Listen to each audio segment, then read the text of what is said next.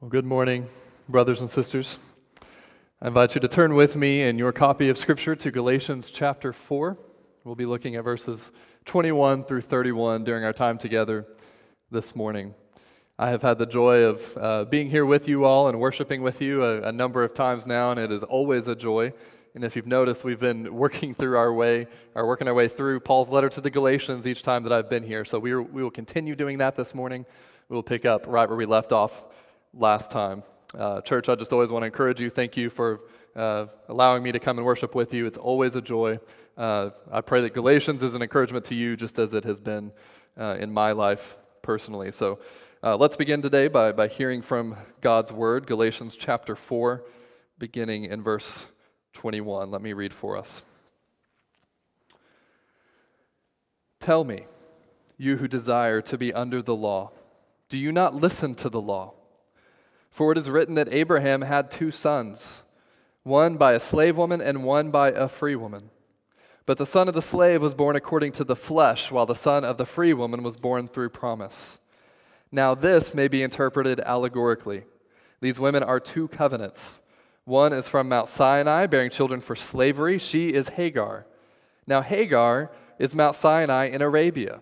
She corresponds to the present Jerusalem, for she is in slavery with her children. But the Jerusalem above is free, and she is our mother. For it is written, Rejoice, O barren one who does not bear. Break forth and cry aloud, you who are not in labor. For the children of the desolate one will be more than those of the one who has a husband. Now you, brothers, like Isaac, are children of promise.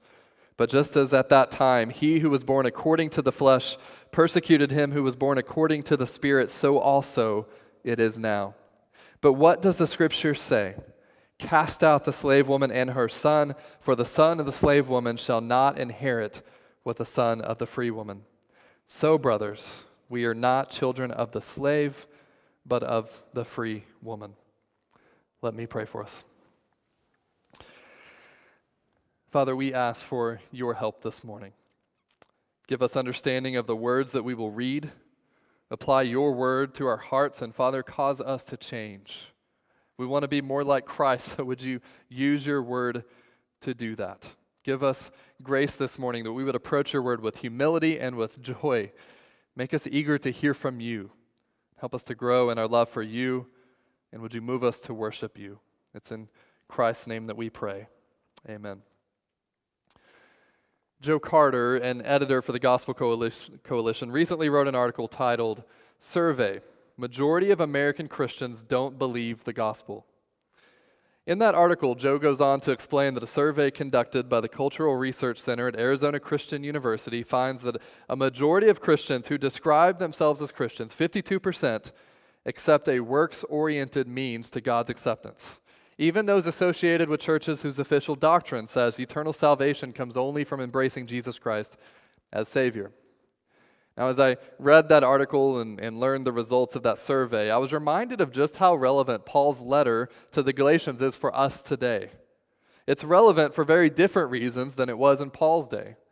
Paul writes to the Galatians to clarify what the gospel is because they are starting to believe that they need to put themselves back under the law and get and observe Jewish dietary laws and customs and basically become Jews in order to remain acceptable to God. Now, I don't think most of us are facing those exact challenges today. But at the root of all that the Galatians were facing was a temptation that wasn't so different from ours. They were starting to shift back to a works-based religion in order to try and earn their salvation. Now, until Jesus returns, this will always be a temptation for all of us because human beings always have a tendency to rely on what we can do in our strength, in our ability. Clearly, the American church is in need of the same message. We are in need of clarity on what exactly the gospel is and what is required of us if we are going to be accepted by God. And that's what Paul addresses in this letter, and it's what he'll be addressing in our passage this morning. Now today we turn to one of those passages that I assume Peter must have been referring to or had in mind when he said some of what Paul writes and some of what's in Paul's letters are hard to understand. This is a difficult passage. Paul's going to take us back to the Old Testament, and at times we may very well scratch our heads and ask ourselves, what is he talking about? That being said, this is a beautiful passage. It just requires a little bit of work on our part. So I'm going to ask you from the outset, please just try to stay with me as I try to guide us through what Paul writes here. Please get ready to think this morning, to study and to learn, and I think if you can stay with me, we'll be really encouraged and helped by what the Lord has for us this morning. So before we dig in, I just want to try to lay a foundation and hopefully help prepare us to understand what Paul is going to do here in these verses. Paul is going to take the Galatians back to Abraham, the father of the Jews, which he has already done before in this letter. And Paul will do this to highlight the reality that God's promise to Abraham to give him offspring more numerous than the stars was always intended to go beyond the physical Jews.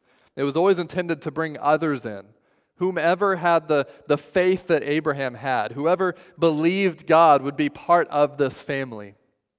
And this is exactly what started to happen when Paul preached the gospel to the Galatians. Many of them were Gentiles, and they came to faith in Christ, so they were brought into the family, even though they weren't Jews, because they became sons of Abraham because they had Abraham's faith. And that's what Paul talks about earlier in this letter. But then the Galatians became confused. Sometime after Paul left, false teachers came in who started telling the Galatians, what they were telling them was, your faith in Christ isn't enough to make you true children of Abraham. You need something more than that. The Jews believed they were the ones who would inherit God's promises to Abraham because they were his physical descendants. And these false teachers were no different. These guys did actually believe that you needed Jesus Christ, you needed to embrace him as your Savior, but they didn't think that was enough. They were telling the Galatians, you need to become like us if you want to become true children of Abraham. In order to be part of the family, you need to belong to Abraham, and the way to do that, according to these guys, was to become a Jew. The Galatians were wanting to make sure they were truly in the family, so they were willing to do whatever it took, even if it meant placing themselves back under the law. So in our text this morning, Paul is going to tell them, if you go back under the law, you'll be removing yourself from the family that you already belong to. Abraham's children are those born by the Spirit. They have been set free from the law. You were born by the Spirit. You have the same faith that Abraham had. That makes you his true children. So don't start living by the flesh now, is what Paul's going to say. That road leads you right out of freedom and back into slavery. But Paul doesn't want them to take his word for it. He wants to show them from the Scriptures that what he is saying is true and that his gospel is confirmed by the Scriptures. So by looking at the Scriptures, Paul says, we'll see that the true children of Abraham are those born into freedom by the Spirit in fulfillment of God's promise to Abraham. Or put more simply, the true children of Abraham are those born according to promise. Paul's going to show us this in 3 sections. In the first section, he's going to tell us about 2 sons. In the second section, he'll focus on 2 mothers. And then finally, he'll conclude by turning and applying this to the Galatians. So look with me again at verse 21. It says, "Tell me, you who desire to be under the law, do you not listen to the law? For it is written that Abraham had 2 sons, one by a slave woman and one by a free woman. But the son of the slave was born according to the flesh, while the son of the free woman was born through promise." So Paul essentially begins by saying, all right, these people have come in and they've convinced you that you need to rely on the law for your salvation.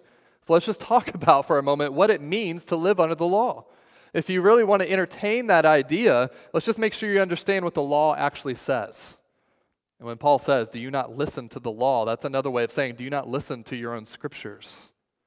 In other words, if you understood your Scriptures, you'd understand why you don't want to be under the law. So Paul begins a historical argument in verse 22 when he says, "For it is written that Abraham had 2 sons, one by a slave woman and one by a free woman." So Paul has pointed the Galatians back to Abraham before in this letter, and that's where he goes again. But this time he's less concerned about Abraham, and he's focusing his attention on Abraham's sons, Isaac and Ishmael. Paul is reminding them of history, real history that took place and was recorded for us in Genesis chapter 16, 17, and 21. And in addressing the sons of Abraham, he's addressing the very heart of the debate taking place in this letter with the false teachers. Because God made a covenant with Abraham and with his descendants. And because the Jews were Abraham's physical descendants, they considered themselves to be true children of Abraham, as I've already stated this morning. And therefore they considered themselves to be the ones who would inherit God's promises to Abraham due to their physical descent. We know that Paul wasn't the first to address this. We know that Jesus didn't agree with the Jews about their claim to being Abraham's true children, because in John chapter 8, Jesus addresses the Jews and he tells them if they abide in his word, they would truly be his disciples and they would know the truth and the truth would set them free. And the Jews responded to this by saying, we are descendants of Abraham and we have never been enslaved to anyone, so why are you talking to us about becoming free? Jesus tells them if you were Abraham's children, in other words, if you were not only his physical children but also his spiritual children, then you would do what Abraham did. Instead, you're trying to kill me. Paul is now reminding the Galatians of the same thing Jesus was telling the Jews. Don't forget, Abraham had more than one son, and only one of his sons was the true heir to the promise. True descent from Abraham is not physical, it's spiritual. Paul wanted his readers to understand that while Abraham's two sons shared the same father, they were different in two very important ways. First, one was born into slavery, and the other was born into freedom. He says Abraham had two sons, one by a slave woman and one by a free woman. So out of Abraham's two sons, only one of them, Isaac, was free. The other son, Ishmael, was born into slavery. And what he's going to do next is contrast how their births were different. He says, but the son of the slave was born according to the flesh, while the son of the free woman was born through promise. In other words, Ishmael was born through human means and human processes. The other son, Isaac, was born supernaturally through God's promise. God made a promise to Abraham to give him offspring. So even though Abraham and his wife Sarah were very old, and even though Sarah had never been able to have children, God said, I'm going to give you a son anyways. They believed God. But then they waited, and they waited, and they waited a little bit longer. And finally, Sarah suggests to Abraham, look, I've got an idea. Why don't you just go and lie with our servant Hagar? She's young, she can have children, and then we'll finally have our child. And Abraham agrees to the plan. And the result is Ishmael. Abraham and Sarah relied entirely on human means to bring Ishmael into the world.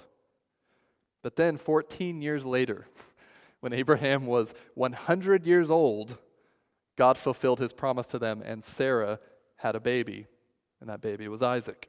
And they knew there was no possible explanation for Isaac's birth other than God's divine intervention. He promised and he delivered. Isaac was born through a promise. He was born through God's supernatural working.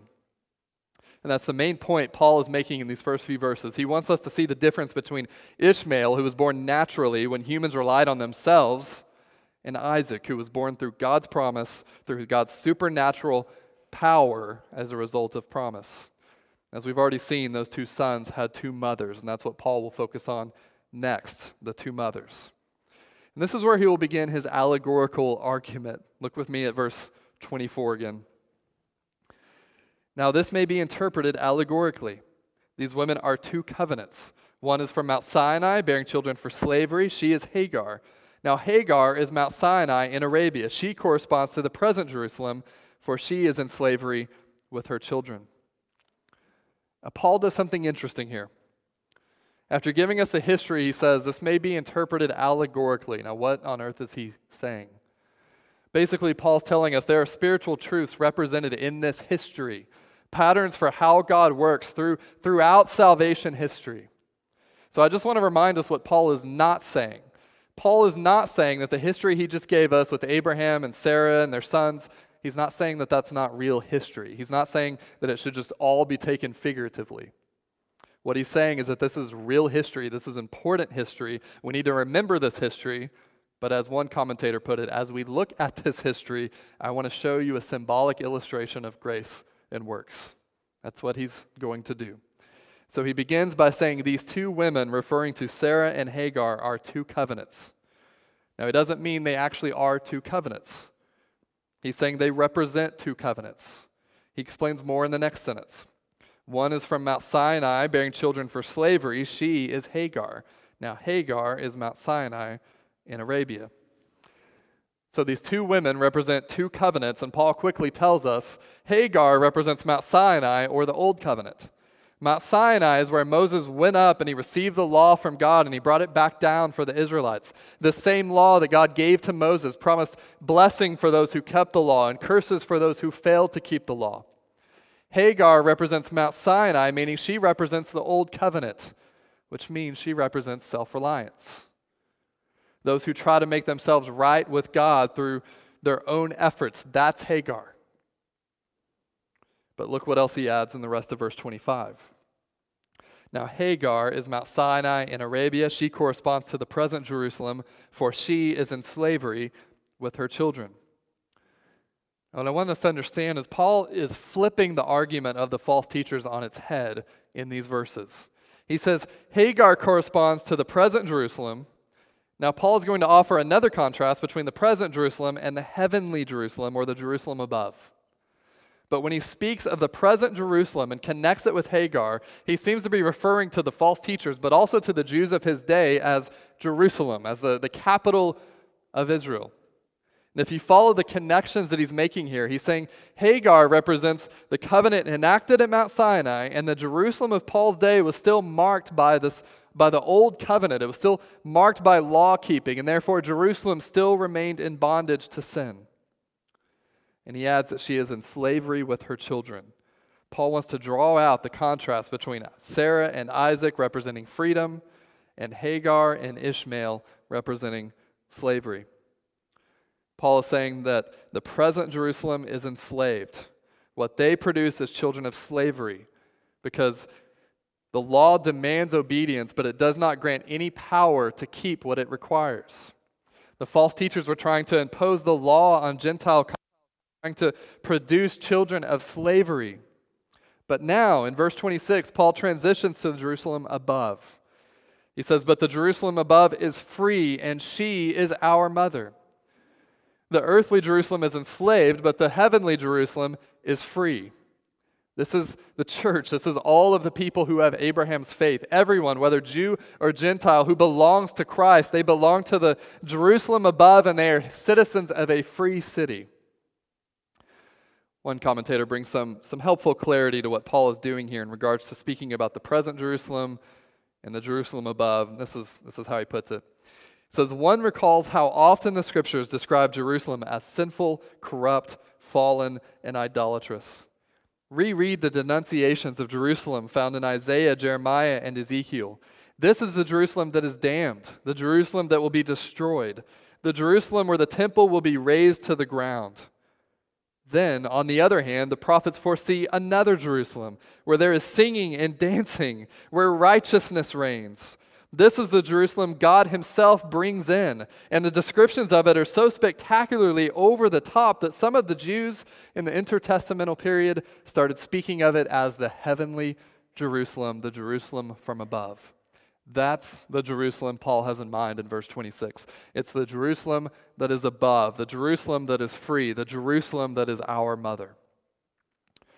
Paul continues in verse 27 by quoting from Isaiah 54:1 to support everything he's saying here. He says, "Rejoice, O barren one who does not bear. Break forth and cry aloud, you who are not in labor. For the children of the desolate one will be more than those of the one who has a husband." This quotation from Isaiah was talking about the Jews when they were in exile. Israel is compared to a barren woman whose children have been lost to exile and whose husband has left her. But the Lord promises to return Israel to the land. He will have compassion on Israel again, and when they return, they will multiply and they will prosper. This promise was fulfilled partially when the Jews returned to the land. But Paul is seeing something much bigger here. The extended passage in Isaiah 54 envisions a time when Israel's tent would grow large and her offspring would possess the nations. That's the language that's used. Paul is saying that what God promised to Abraham in Genesis, that his descendants would inherit the earth, and that he would become the father of a multitude of nations. And what the prophet Isaiah prophesied about Israel's tent expanding and growing large, all of that has happened through the gospel of Jesus Christ as the Gentiles have been gathered into the people of God. The pattern in Sarah's life can be seen in the conversion of the Gentiles. Sarah was barren. She was not expected to give birth. Apart from God's intervention, it would have been impossible for her to have any children. It would have made far more sense from a human perspective for Ishmael to have been the child of promise. But it was a miraculous child. It was Isaac who was the true fulfillment of God's promise. And now Paul is saying the ultimate fulfillment of God's promise to Abraham and the fulfillment of Isaiah 54 can be seen in the conversion of Gentile Christians. They are the children of the Jerusalem above. They were children that no one expected, and yet that's how God works. He gives new life where there seems to be no life. Through a miracle, the Gentiles have been brought into the people of God. They are true children of Abraham, citizens of the heavenly Jerusalem, and they are free. So Paul has put a lot of things together for us in these verses. Hagar is a picture of the old covenant and of the earthly Jerusalem where Israel's life under the law was marked by slavery to sin. As Paul has said before in this letter, the law does not free us from sin, it enslaves. To be a child of Hagar is to be enslaved.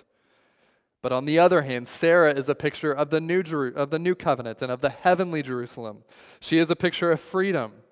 To be a child of Sarah means you belong to Christ. God has granted you supernatural birth through the Spirit, and you have been brought from death to life. You are now a part of the heavenly Jerusalem, filled with everyone who has Abraham's faith. Whether black or white, rich or poor, Jew or Gentile, if you belong to Christ, then you belong to Sarah, and you are a true child of Abraham. Now, Paul wants to drive this point home as clearly as possible to the Galatians. So in verse 28 to the end, he will turn to the Galatians and now apply this directly to them. So remember, he has said that the true children of Abraham are those born according to promise. He showed us that while Abraham had two sons, only Isaac was born according to promise. And he showed us that everyone who has Abraham's faith, whether Jew or Gentile, they are descendants of Abraham, descendants of Isaac, born according to promise. So now in the third section, Paul will tell the Galatians, you are children of promise. So look at verse 28 with me. Now you, brothers, like Isaac, are children of promise. This is what he wants them to understand. But he took some time to show them his work so they could understand from the scriptures that they, not the false teachers, are the true children of Abraham. That the promises, the inheritance belong to them already because they belong to Christ. And now he will make more explicit the destination of the false teachers and everyone who follows the way of Hagar and Ishmael. In verse 29 he says, but just at that time, he who was born according to the flesh persecuted him who was born according to the Spirit, so also it is now. But what does the scripture say? Cast out the slave woman and her son, for the son of the slave woman shall not inherit with the son of the free woman. And we're not told much detail about the event, but in Genesis 21, we learn that Isaac is mocked or laughed at by his brother Ishmael. Ishmael would have been 7 years or so older than Isaac. Seeing Ishmael as a rival to her son Isaac, Sarah demands that Hagar and Ishmael be removed from their household. Abraham hesitates at first, but then he sends them away just as Sarah requested. The inheritance, it belonged only to Isaac, not to Ishmael. Only Isaac was the son of the promise. And this is where Paul just blows up the argument that the false teachers were making. Paul takes verses they would have used to show that the Gentiles are children of Hagar that are cast out. And Paul says, no. You've got it completely wrong. You are the children of Hagar, and you will not receive the inheritance. Speaking to the false teachers. Now, there is some debate as to exactly what Paul was intending for the Galatians to do when they read this. Some argue that Paul is telling the Galatians it's time to send the false teachers packing. They are in some sense persecuting the Galatians, just as Ishmael persecuted Isaac, so they need to kick them out and send them on their way, cast them out like Hagar and Ishmael. It's difficult to know for sure. I think it's definitely possible that that's what Paul intended for them to do. At the very least, we know Paul is showing the Galatians that they already belong, that they are children of the promise because they belong to Christ. And they should not listen to the false teachers because the false teachers are in fact the children of Hagar. They don't want to start relying on the law for salvation because if they do that, they won't receive the inheritance. So Paul's message to them is stay where you are. Don't add anything to faith in Christ. You don't want to be children of Hagar. You want to be children of Sarah. So listen to the scriptures because unlike the false teachers, you are the children of promise. And that's what Paul reiterates once more in verse 31. So, brothers, we are not children of the slave, but of the free woman. Just remember, the false teachers have been telling the Galatians, we're really in. We're the ones who belong, and you, Galatians, you are the outcasts unless and until you become like us. So Paul is emphatically saying that's absolutely backwards. Galatians, you belong. It's the false teachers who are outside of the promise. They are Ishmael. They belong to Hagar. So we've covered a lot of ground, but it was important for us to work hard in this text to follow Paul's argument, so hopefully you're still with me. Now I want to give us 5 implications that I see in these verses. So number 1, let's be students of Scripture. In this passage, Paul assumes his readers have a good grasp of their Old Testament. And I think that's why it can be such a difficult passage for us to understand. Sadly, I think most of us would acknowledge we just don't know our Bibles, and particularly a lot of our Old Testament as well as we would like to. So we have a hard time grasping what is going on here. In His kindness, God has given us His Word. We have His promises in Scripture. Let us ask that the Lord would give us a hunger for His Word and that we would seek to be students of the Bible. Let us find rhythms in our lives where we have a regular diet of reading and prayer, times where we simply take our time and meditate on the Scriptures. Recently, I've been reading some of a book that talks about Hudson Taylor, a missionary and his son, and talking about Hudson Taylor would describe how his father would always be up reading and praying from around 2 a.m. to 4 a.m. because he knew that was a time where he could be completely alone with God and undistracted. And his son can remember just seeing the candle light up in the middle of the night because his son was studying and reading and spending time with the Lord. I don't know about you, but that's convicting for me.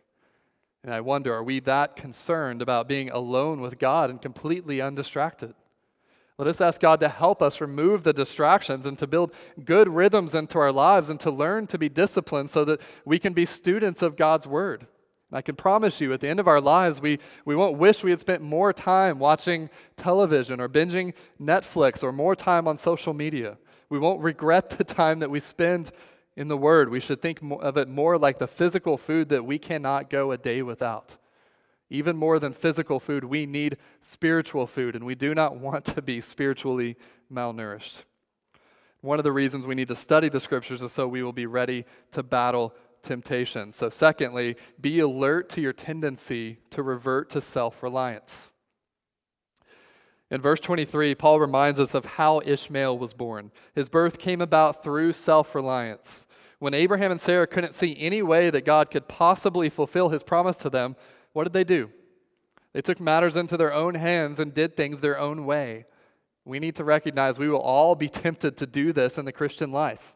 Rather than waiting on the Lord and trusting in His promises, we will face the temptation to turn to what we can do in our strength and in our timing.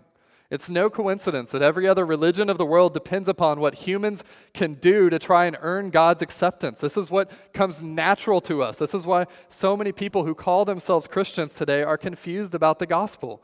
The natural bent of our hearts is to do it ourselves.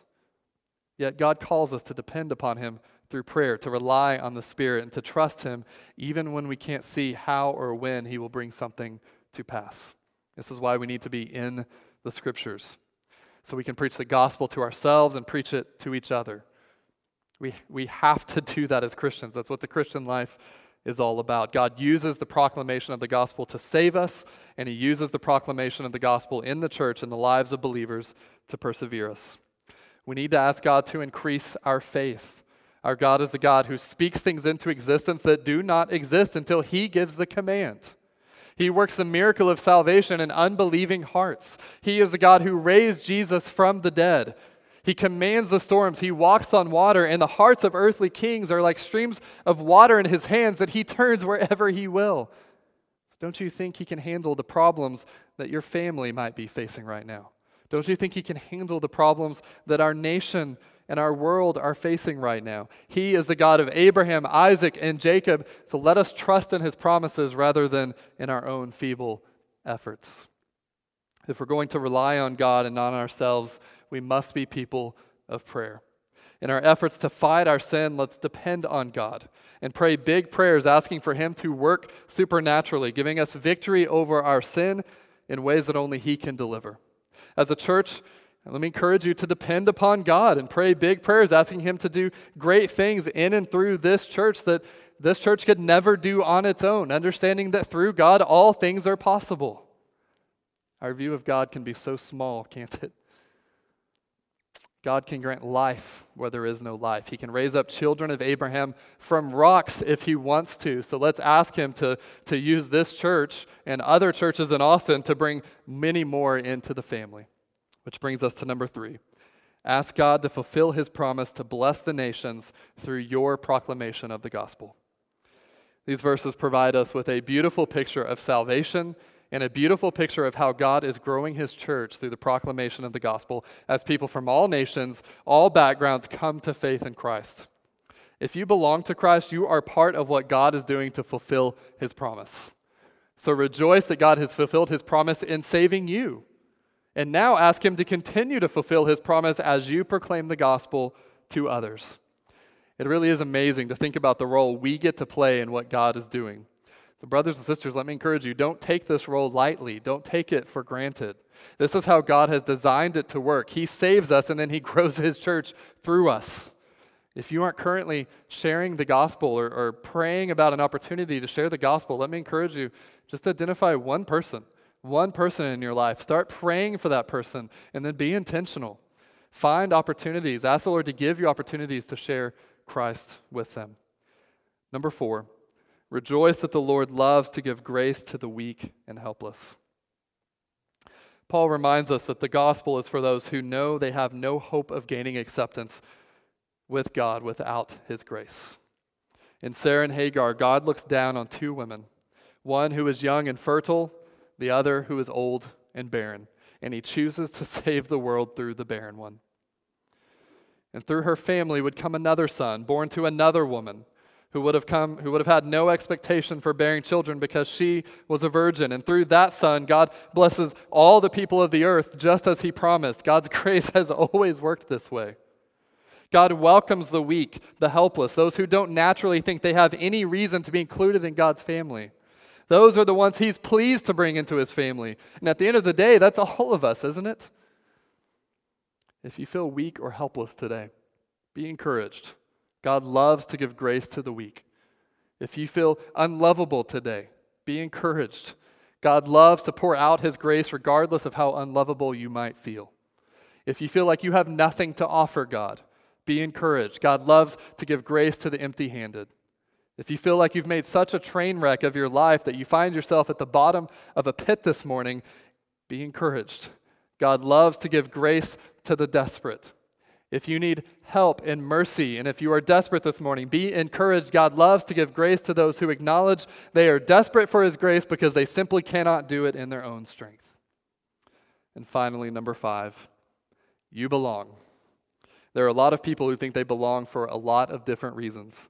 What Paul is saying in these verses is that no one can claim to belong to Abraham unless they belong to Christ.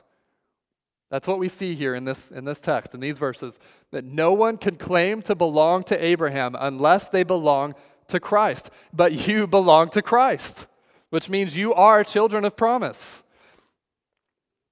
When you know you're already accepted into the family, there's immense freedom in that. Can you imagine living in such a way that every day you feel like you have to perform or earn God's favor, and at any point you could fall out of favor with him? Brothers and sisters, that's slavery. And sadly, some of you are probably experiencing that kind of slavery right now.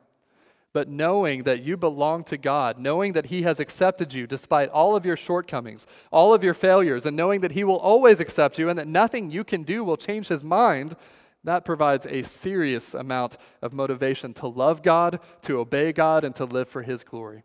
Not because you need to earn anything, but because he's accepted you knowing that you could never earn his acceptance in the first place.